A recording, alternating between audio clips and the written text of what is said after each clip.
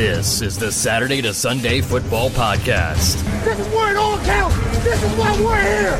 This is why each one of us are here. And now, here's your host. Welcome back to another edition of the Saturday to Sunday Football Podcast. I am Paul Perticchese, and once again joined across the way by my man, Mr. Jeff Abercrombie. Jeff, week 2 of the college football season in the books.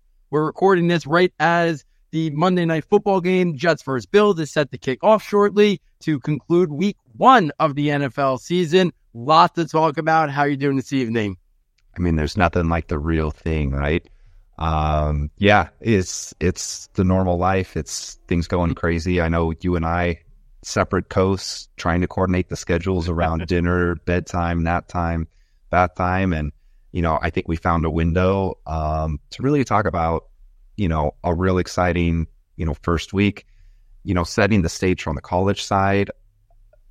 There was the game of the week. I think everyone is going to be talking about, but in general, it was heavily favored teams playing, and it was tons of, high statistical performances, from stars across the league, but it was really hard to find, players who performed at, NFL elite levels against high difficulty competition as well. So, that sets the table for you to go ahead and announce the first string team of the week for week 2 of the college football season. Yeah, I think you set the stage perfectly there. So let's get right into it. The S2S first string team of the week is starting out with quarterback Quinn Ewers out of Texas. The big upset by Texas over Alabama, 34-24 on the road. He was 24 of 38, 349 yards and 3 touchdowns. The first string running back of the week was Trey Benson out of Florida State. Florida State had a big win over Southern Mississippi, 66-13. Benson wasn't asked to do a lot, but he had 9 carries, 79 yards, 3 touchdowns. Also chipped in for 1 catch for 21 yards, showing some versatility.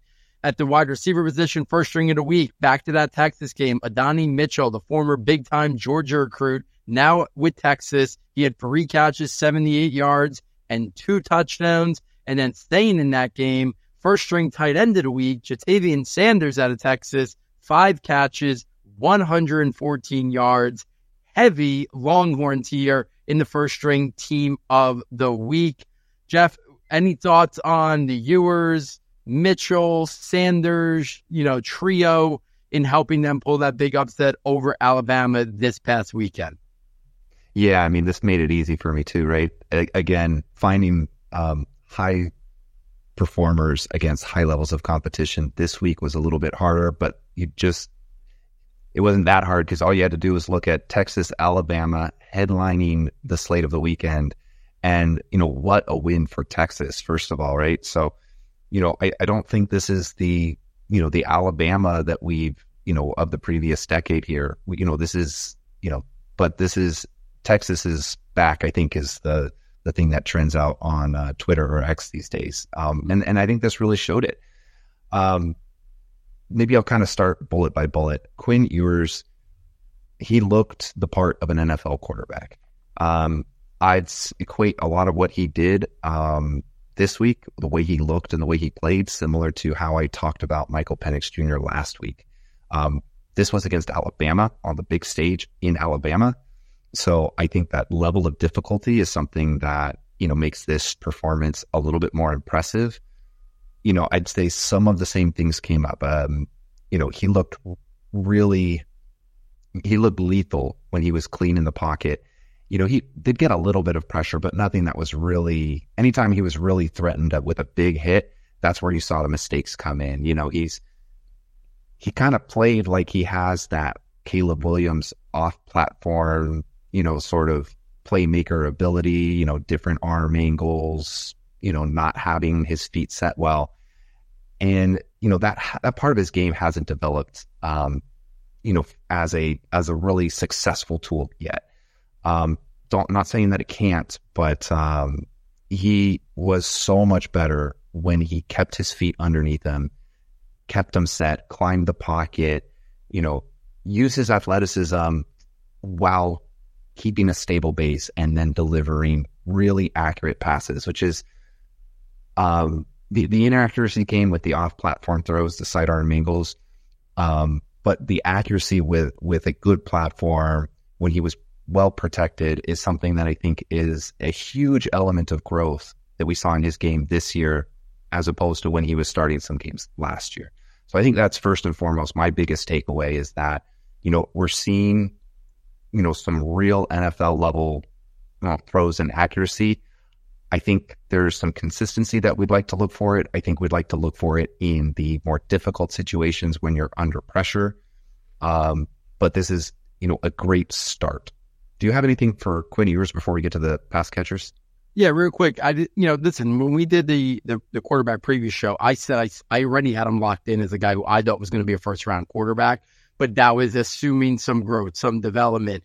And now, listen, you're going to hear words like Toolsy and that with Quinn Ewers. That's a lock.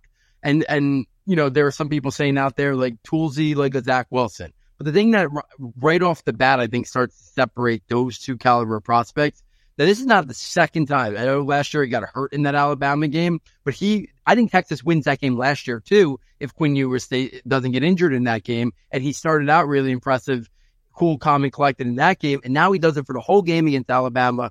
So there's now film against, listen, maybe Alabama's not as good as what we're accustomed to, but they're still one of the best teams in the country. Still obviously one of the best coach teams in the country. And they have more 5-star recruits than any other team in the country, maybe not named Georgia, or right up there with them. So for Ewers to do this performance on the road, I think speaks volumes of it, that it's why, unless he really falters or shows something, I just think that the traits and the tools that he possesses, and now having this caliber game on his resume, I think speaks volumes on it. It's going to be hard for me to not look at this guy and think the NFL is going to think he's a first-round pick and maybe potentially a high first-round pick, top 10, top 15.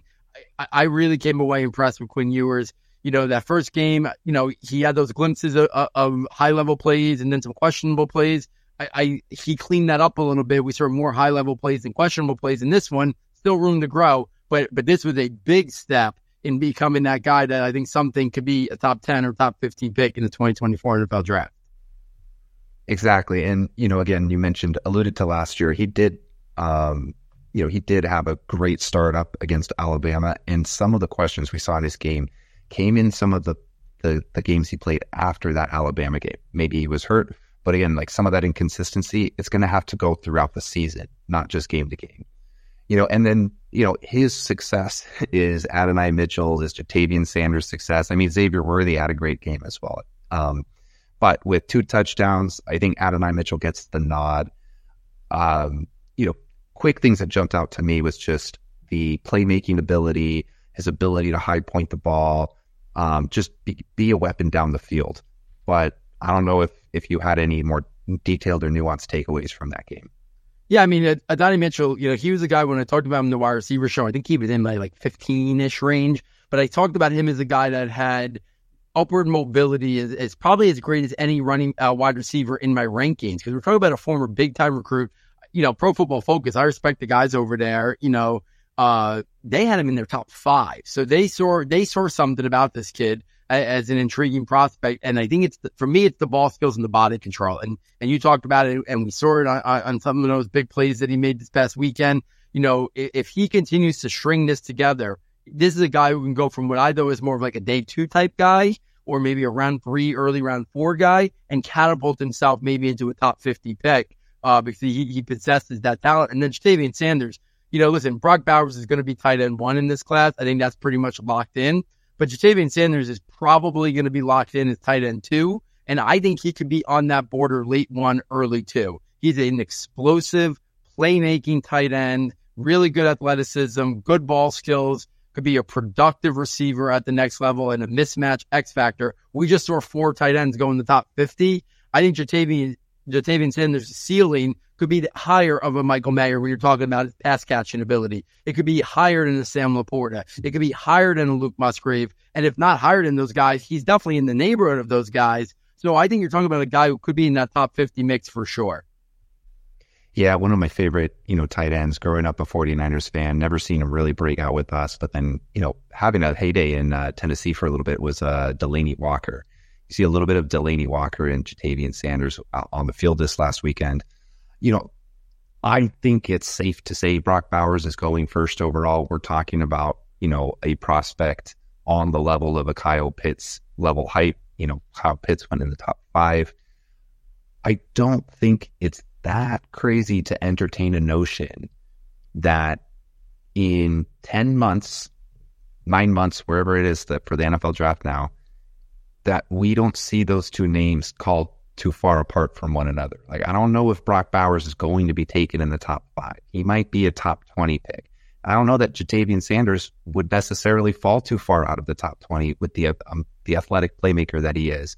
We go into, the tight ends is the one that I find the hardest to evaluate because we come in and we have these certainties that Michael Mayer is the highlight name of this class. And I think he was the 4th tight end taken in the draft last year, 3rd, 4th. There was a lot of excitement for other players. And so we always walk into this like locked and loaded with this one idea, and the landscape for tight ends really shifts. And even if it doesn't shift for, the college football season and lead up into the NFL draft, we're seeing it with Kyle Pitts right now. The landscape certainly shifts in the NFL as well.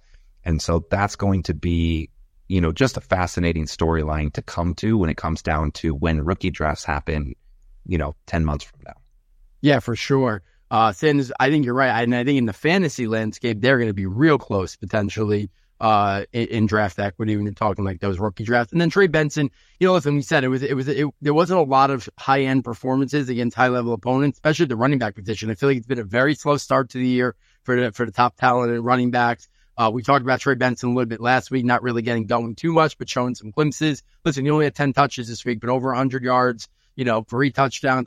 That contact balance, the ability to break tackles, the quick feet for a man his size. I thought we started out a little bit this week, so I just wanted to kind of give the nod to him without any high-level running back statistical performances this week that really stood out. Benson is obviously, a favorite of mine and Jeff's as well.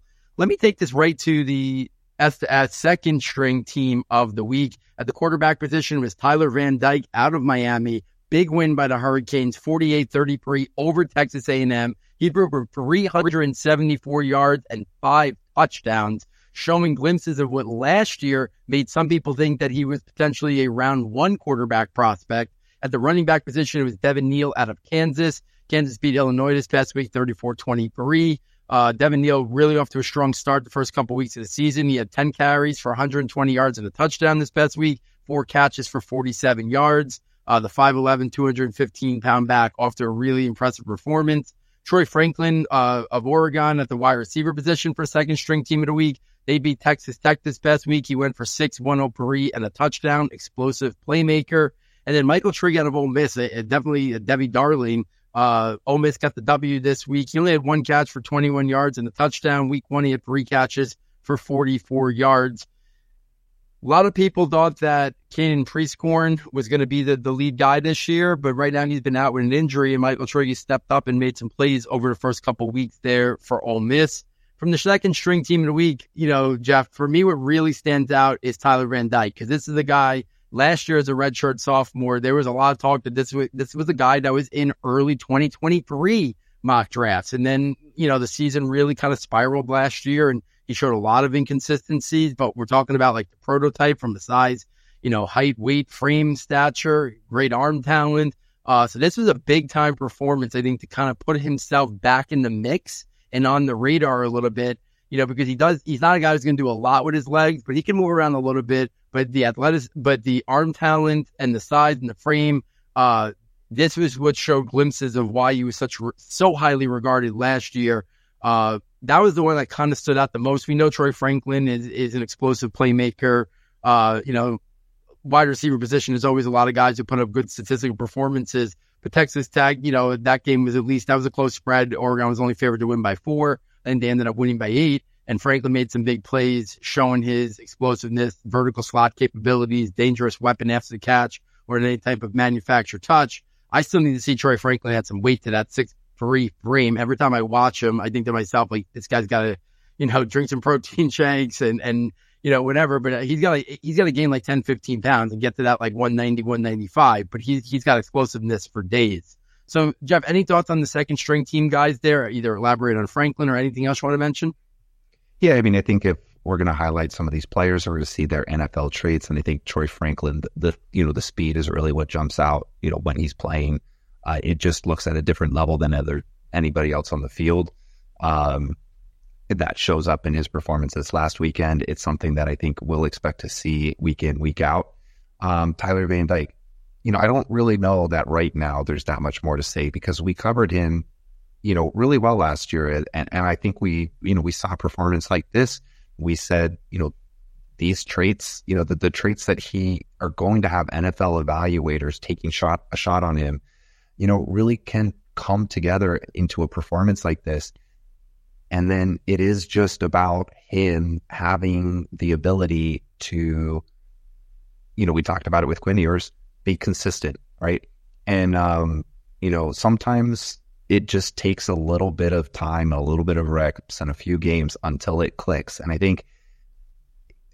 I don't know if it's a matter of when or if, but, if it were to hit and just click for Tyler Van Dyke, whether that's this year or even next year, we see something where you can, skyrocket your, draft stock in the realm of like a Michael Penix, right? We talked about him last week where everything just seems like it's clicking for him, right? If we see it click for Tyler Van Dyke, I think the ceiling is round one.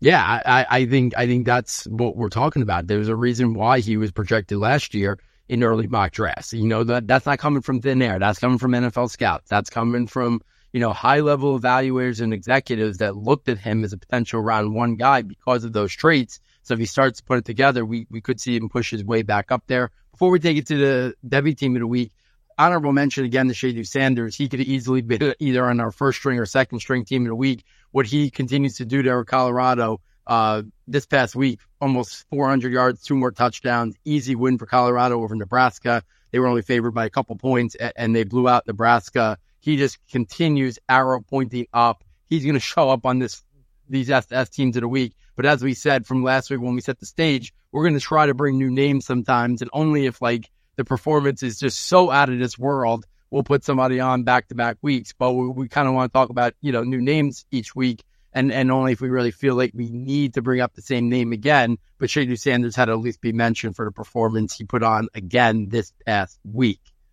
If we take this to the S2S Devy team of the week for week 2, quarterback Connor Wegman out of Texas A&M. He was 31 of 53, 336 yards, 2 touchdowns, 2 interceptions, his first 2 turnovers of the year.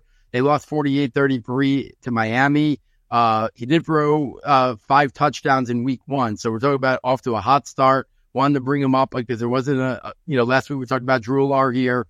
Connor Wegman is one of the top 5-star recruits, one of the top underclassmen quarterbacks in the country. We got Cape Klunick out of Clemson. We got Drew Lar. Wegman is right there with those 2 other guys is probably the top 2 Devy underclassmen quarterbacks or non-draft eligible, I should say. At the running back position, it was Omarion Hampton out of UNC. UNC beat App State 40-34. He had 234 yards and 3 touchdowns. 4-star recruit, 6 feet, 220 pounds. Wide receiver was Evan Stewart out of Texas A&M. 11 catches, 142 yards. For the all-star performer there out of Texas A&M in Evan Stewart. And at the tight end position, listen, it's hard to find non-draft eligible underclassmen tight ends that are significant in terms of Devy. But Deuce Robinson now back-to-back weeks, so he did kind of break our mold here. He helped USC comfortably beat Stanford, 4 catches, 71 yards. That's 3 consecutive weeks now for the freshman tight end, who is the number 1 tight end recruit coming out of the country. Every week he's made a significant play or more than one for USC. So this is, we're talking about Brock Bowers, right? We're talking about Ja'Tavion Sanders. Deuce Robinson is on the trajectory to be one of those guys that we're talking about in very high regards, similar to, Ja'Tavion Sanders, similar to Bryson Nesbitt. I'm not going to put the Brock Bowers or anything like that just yet. But I think Deuce Robinson's on that trajectory to be one of those guys that we're talking about a lot when he becomes draft eligible, based on the pedigree, based on, the high school star recruit, the athleticism and early production here. Been very impressed with Deuce Robinson. Jeff, any quick thoughts on the Devy guys, the quarterback, running back, wide receiver, tight end? To spotlight one name on this list, Amari and Hampton. He's a guy that, really jumped out when I was watching through film last year, especially when, we're, looking up Drake May, we're looking up, UNC and Josh Downs last year. Yeah, Josh Downs. I think there was some other running back mates there too that, looked good, but, Amari and Hampton, I think it was just, he was on my W watch list last year. He had a really good season last year. I think this is just, his trajectory, pointing up in drastic fashion, that he's going to very quickly be a name that, climbs the Devy ranks. Yeah, I think he's going to be a guy. We're going to see UNC in a lot of shootouts again this year, a lot of high-scoring games, and Hampton's going to have an opportunity this year to put up monster statistical numbers. And then right now, Drake May is obviously the one who garners a lot of attention, but if May declares like we all expect him to, their offense could morph a little bit. It could be Hampton being the guy who's kind of leading that offense next year in the ground game, less so than all the attention Drake May's getting. So, he's the guy to keep a close eye on for sure. Let's spin this to the NFL side of things, right? When we do these recap shows, we do it for week 2 of the college football season, but we take a look at week 1 of the NFL season. And then next week 3 of the college, week 2 of the NFL. We're going to put an S2S team in a week for the rookies in terms of week 1. And at the quarterback position was Anthony Richardson. I think he played way above even my expectations of an Anthony Richard, supporter. 223 yards, 24 of 37 and a touchdown, throwing the ball, another 10 rushes and 40 yards and a rushing touchdown there. Colts were going up against a good team, Jacksonville. So an impressive performance by Anthony Richardson, even in the loss. At the running back position, not a lot of the rookie running backs really, hit the ground running, but Bijan Robinson, 16 total touches, about 83 yards and a touchdown. Lost a lot of work to Tyler Algier, but still, helped Atlanta get the victory and the reception, the ability to make people miss in the open field. That was a special play showing Bijan's special skills. At the wide receiver position, Puka Nacua, 10 catches, 119 yards. Really impressive performance. I think about a 5th-round rookie or even 6th-round rookie. Right out of the gate, I know no Cooper Kupp, but really impressive performance by Nacua. And then Luke Musgrave out of Green Bay, 3 catches, 50 yards. Jeff, I have a couple honorable mentions, but let's start there. Anywhere you want to go with Richardson, Bijan, Puka, or Musgrave? Yeah, I don't think we're going to have to force a rookie quarterback on this list every week because we're going to be cycling through the same names. But I think it's very worthwhile to highlight when, one of them actually, exceeds expectations. And I think going up, against Jacksonville, I don't think people gave Andy a good shot. I think Anthony Richardson gave him a great shot. He is still making rookie mistakes. You see that on the interception. But he's also making plays. He's a playmaking quarterback. He's taking that to the NFL. It's translating on the NFL field. This is the type of thing we like to see because, they'll clean up the rookie mistakes with experience, but you don't just develop playmaking ability out of nowhere. And when you see that those traits that happened on Saturday on the college football field start showing up on Sunday, that's what this podcast is about, right? I'm a big Michael Pittman fan, so it was great to see that Richardson is going to have the ability to be able to support, players like Michael Pittman, support the fantasy assets there in Indianapolis. So, that's really one highlight. We've been excited about him, but really, this isn't like a looks lost Justin Fields, Trey Lance kind of situation. This is some rookie mistakes, but kept some poise there in, a NFL debut. I think that was, noteworthy and worthy of inclusion on our list here. Jeff, before you jump to a different rookie, I think what we saw in week 1 was what we talked about night 1 of the NFL draft. A perfect marriage between Anthony Richardson, the prospect, and Shane Steichen, the new head coach of the Indianapolis Colts, coming from Philadelphia. The system he created in that first year with Jalen Hurts to give him the ability to be successful and not put too much on his plate. They got out the ball quickly yesterday. He didn't ask Richardson to do a lot of work through progressions. He catered a system to his strengths right now and giving Richardson the ability to be successful and then also not put too much on his plate as he's still obviously a young player who needs time to develop to be a complete player. I think there's always disconnect. It sounds like it should be so obvious, right? But we saw Justin Fields in his first year. We see other quarterbacks and coaches don't seem to be in sync sometimes in what they ask him to do. I think the marriage between Richardson and Steichen is going to lead to him even being more successful statistically in year one than I maybe even thought as a big supporter. And then I think obviously the sky the limit moving forward. Yeah, I mean, I think that's a great point. And I think that's something that we are going to have to start evaluating too when it comes into how do you play dynasty and fantasy, the prospects of, what makes a successful quarterback grow into a successful quarterback at the NFL level. I still, Trey Lance, I think, is the one that we'll talk. We talked our ear off on Trey Lance, but we can give him a 5-hour podcast. We'll talk with my friends, right? It's a big conversation, right? That's like, the buzz of the NFL, the last week of the preseason and everything. And, like when you actually dissect, his opportunity, he never really got an opportunity. He had one opportunity. It got ruined by the injury and, someone else took the job. And then that was your window. That's tragic. Maybe he wasn't good enough. That's totally fair. I'm not watching every practice, but, so to be able to take advantage of that opportunity when you get it, it's credit to Anthony Richardson. I'm going to go straight to an honorable mention because I mentioned him last week. I said his stock will never be lower. Zay Flowers. I don't have his stat line in front of me. I think he was just 50%. He was like 8 for 78. I'll check it up right there. Maybe a touchdown. He had 10 targets. I think he was half of the entire Baltimore offense, basically. Everybody else chipped in. 9 for 78. No touchdown, but 9 for 78. Everybody else chipped in, here and there. But, I think he had 10 targets was just this. I don't remember how many passes Lamar threw, but, his target share was well over 30%, 40%. He was the go-to guy in that offense. And, Rashad Bateman, I was curious to see how week one would play out.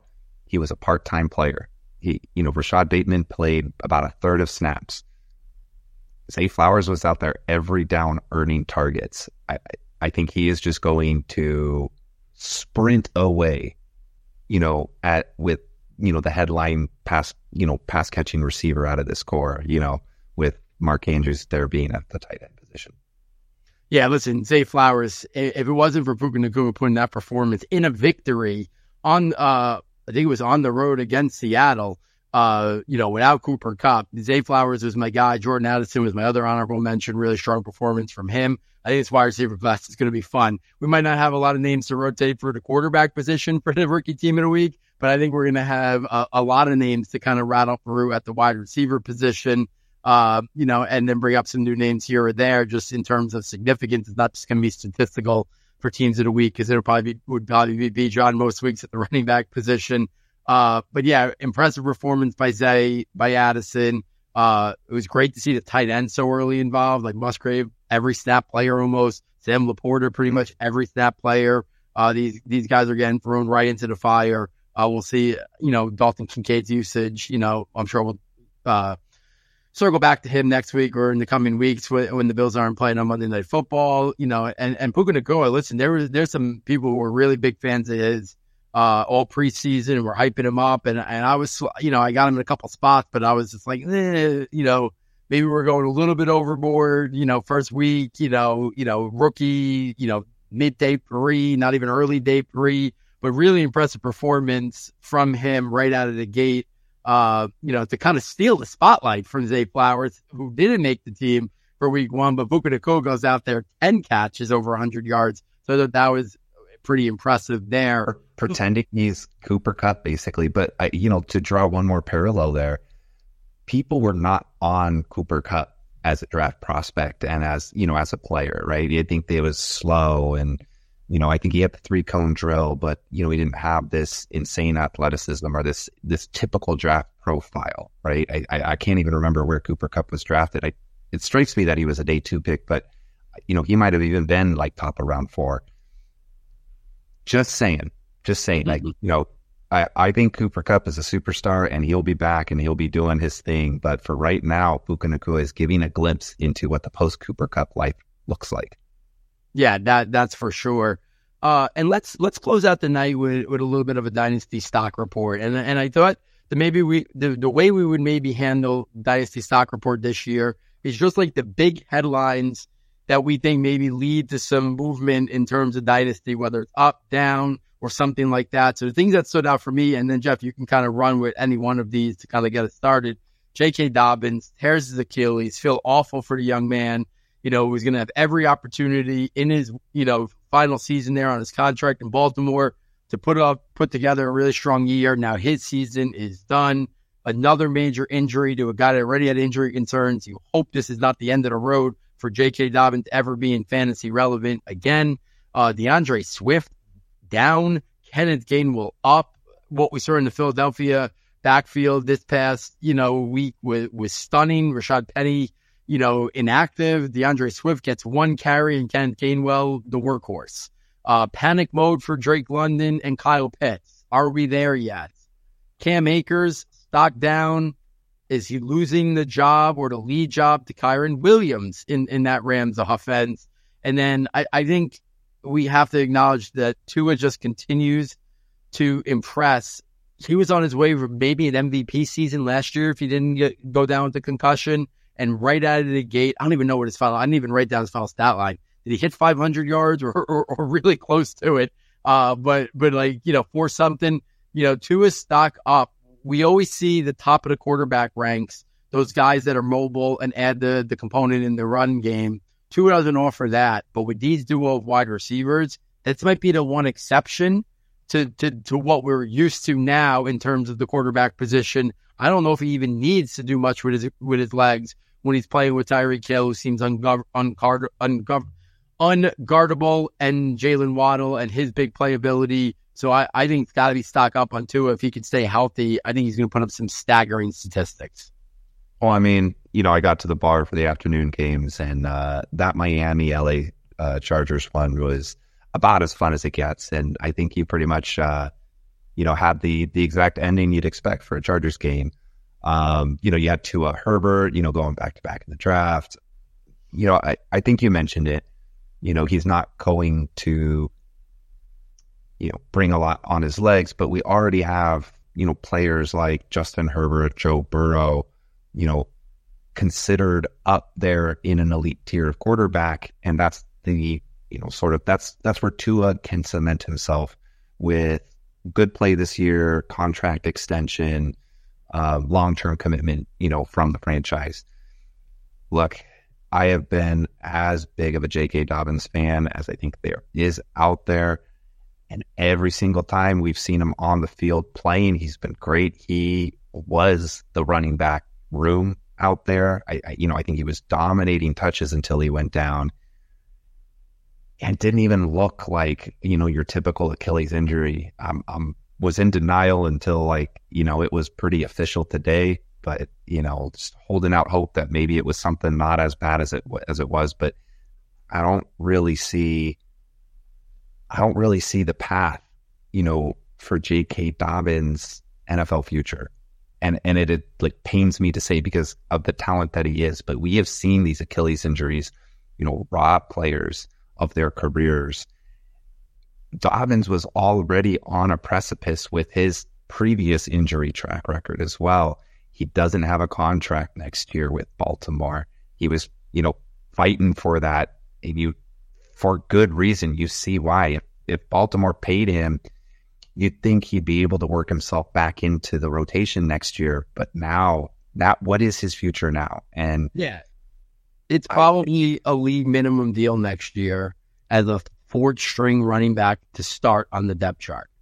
And he's then going to have to go the Deontay Foreman route back into it. And hopefully, I would love to see J.K. Dobbins back on an NFL field. He will be someone I'm rooting for, but I'm going to be rooting from the sidelines with him on somebody else's roster at this point, and which pains me to say.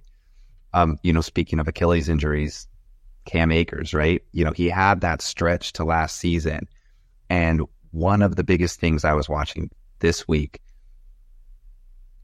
was his utilization, right? Because you had the buzz in the offseason saying that Cam Akers is going to be the guy, right? He is going to be the workhorse. He's going to get the touches. They need him to be successful, for their offense to be successful. And we saw him start the game. But if you remember last year, Kyren Williams gets hurt on the kickoff. And it comes out after the game that the team was expecting Kyren Williams to be a big part of their plans. And his injury really, derailed, what they thought of his, involvement with the team. And so keeping that in the back of my mind, I was just wondering how much does Kyren Williams get in this backfield? Is it a split? Is it a 60-30? 60-30? Is it a 50-50? It looks like Kyren Williams is potentially still the coach's favorite, right? Cam Akers started the game, but Kyren Williams was in there on goal line situations. Kyren Williams was there on pass catching situations. I honestly think, and here's what I'm toying with, is that Kyren Williams is, in a vacuum, the guy you want to own in that backfield, even in a redraft setting. Would I drop Cam Akers for Kyren Williams? Because it certainly seemed like the Rams would rather have given Kyren Williams the ball much of the time. Jeff, I know Cam Akers got 22 carries, but they were in clock-killing mode most of that second half. The stat that I think speaks volumes of what you're talking about. I'm going to put you on the spot. There was 30 running back snaps in the first half. You want to take a guess what the ratio for Kyren Williams to Cam Akers is? I guess 60-30 the other direction, right? 60-30 Kyren would be kind of what I'd guess. It was worse. 26-4. 26 plays Kyren Williams was on the field to 4 for Cam Akers the whole first half. Second half, Akers played a lot more, ended up with 20-something carries. The Rams were comfortably ahead. I think we know if it's a straight running situation, yeah, they're probably going to use Cam Akers. I think he's more of a natural runner. But I think that first half usage speaks volumes of what they think or what they want to be from their running back. In a close game, I think they might like the versatility of Kyren Williams more than Cam Akers. We've seen this team be down on Cam Akers in the past. Is it one of those situations again, or did I just like Kyren Williams? But 26-4 is a staggering ratio to start your season. So the takeaway, Cam Akers is not a 70-80%, share of the backfield player that people thought they might get when they were drafting, right? They thought like a Joe Mixon kind of thing, right? Like he's going to get all of the work, a Nick Chubb type thing. They're going to get all the work. Sure, there's a backup. It's going to spell him sometimes. That is not the case. I don't know. We've seen LA be comfortable with that type of situation before. And if that comes to be, it's going to be Kyren Williams. It's not going to be Cam Akers. I think that ship has sailed for Cam Akers. Yeah, I think he's going to be another guy that's going to be on a new team next year. And what is he looked at? And what kind of contract? I don't think Cam Akers is getting the David Montgomery contract of like 3 years, $18 million. I think he's going to be settling for a 1-year deal, maybe for like $4 million or like a Rashad Penny kind of thing. Yeah, that's where I think we're headed here. And like I said, J.K. Dobbins will be talking about a guy who's probably signing for the league minimum. And who knows, it might be like late in training camp next year, right? Like who knows how long the Achilles is going to take for him to come back with all the other injuries he's had in the past. So, really unfortunate for all of those guys. Also in that draft class was DeAndre Swift. So maybe that's the natural thing there to go next. They made the trade. It sounded like he was going to be heavily involved. We didn't know what level because they had, 3 guys there, but it was the Ken Gainwell show. I don't see a scenario where we look at it right now and say we'd rather have DeAndre Swift than Ken Gainwell. I think if that's the case, we're holding on to what we thought of DeAndre Swift years ago. He's now in his 4th NFL season. The Lions didn't want him.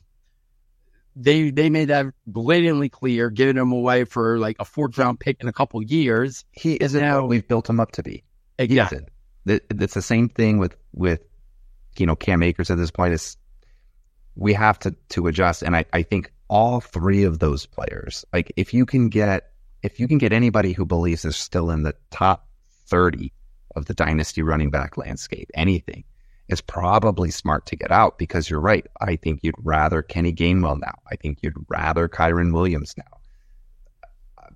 J.K. Dobbins is just a sad story of, injury taking away his career.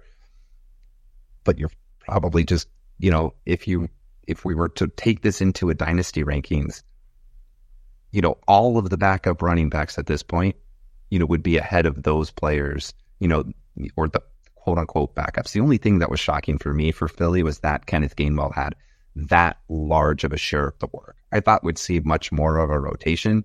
But I think Gainwell's stock way up, because Philly's usually had a diverse set of roles, and they've kind of had specialists fill those roles. And Kenneth Gainwell, don't forget how he closed out last year in the playoffs as being the go-to trusted guy for Philly as well. So he's essentially eating everybody else's lunch, accumulating all of the roles that the coaches trust him to do. And that is, we just don't normally see that from the Philly backfield. And so if he takes over the trusted player for more roles and more roles as the season goes on, that is, the lead back in one of the league's top offenses. And I think his stock is skyrocketing. Yeah. And, I never remember after 1 week of an NFL season, I feel like I have to do some drastic dynasty overall ranking updates. So that's my goal, to see, because I think they're significant. J.K. Dobbins has got to go to 60 or 70, if we're being brutally honest. And I was right there with you, a big J.K. Dobbins guy. But for him not to be somewhere in the 60 or 70 range is just being naive based on his injury history. He doesn't have a home for next year in terms of he doesn't have a contract. Maybe they let him rehab, and they give him, the league minimum or whatever. But he's not even, it's a really weird spot to be in, to be a free agent and then coming back from this kind of injury. So it's going to be interesting. Final thing, Jeff, any thoughts on the Atlanta guys? Is it time to hit the panic mode, or the run game was working and we're just going to have to ride this out until they get into some different type of games environments? I'm going to be patient. I'm not going to have high expectations for this year. I'm going to buy talent where it's there. I don't think Desmond Ritter's necessarily going to be a high volume quarterback. That doesn't change my opinion of Drake London or Kyle Pitts as players. But it does give us maybe something to think about breakout years. Yeah, I think, listen, I think we all got to take a couple steps back on the Kyle Pitts, and I think we put him up really high, and he just might not be the guy we thought. And I'm not sure Atlanta even views him that way, the way they kind of use him, but I'm still willing to take a wait-and-see approach. I don't think Ritter's going to be the quarterback next year, so we'll see how that plays out. And next week, we're going to be talking about the New York Jets, I think, a little bit, because I don't know if you had eyes on your phone or the TV, Jeff. Aaron Rodgers' first drive of the game goes down with appears to be a serious injury. Ooh. Went to the medical tent. The cart had to come get him out of the medical tent. The early reports. So I saw ankle, I saw foot. I mean, who knows what's going on there? But that's going to have real big ramifications for this year and potentially. We've seen what Zach Wilson brings to the table. We'll see if any tutelage from Aaron Rodgers changes that. At all. Hey, at least if we're talking about the Jets and not the Giants, right? I mean, I don't think there was anything to talk about. I mean, there was one team that played on Monday night last night. Not to really dig it in there. I can't remember in my adult life me ever not watching a Giants game start to finish without a major family event or something like that going on. But last night I threw in the towel. I had to be up at 5 a.m. I threw in the towel in the third quarter because it was an embarrassment. But we won't go. They should have thrown in the towel for Daniel Jones soon too. Get out of the game. That game was lost. That was from the first quarter. Yeah, that was one of the worst games of Dable. No reason for Daniel Jones to be taking those hits late into the game. It's okay, man. I think I expected San Francisco to come out flat this last week as well, because that has been their thing. that doesn't define a season, right? No. And we'll see. There's a lot of teams come out flat. It doesn't define a season. How do they do the next 2-3 games? Let's see how they rebound. Absolutely. So, guys, hope you're enjoying these in-season recap shows. We're keeping it tight, trying to get through, a good amount of players, but also not overwhelming and not just regurgitating the same names from week to week. If you're liking the content that we're supporting and providing, please support us. Go over to the website, S2S Football. Check out the premium content tab, and for $9.99, all the new notebooks are out. 2024 notebooks are out. Get access to our scouting notebook. It has like 90 detailed player profiles, our rankings notebook, all our different rankings, and then in April, the draft projections notebook. Can't purchase that. At least rate, review, subscribe wherever you listen to the podcast. Get over to YouTube, subscribe there as we're trying to build that up there as well. So another college football week in the books. NFL week 1 concluding tonight. On behalf of Jack, on behalf of our sound tech engineer, David Nicano, and myself, thank you for joining us, and we look forward next time taking you from Saturday to Sunday.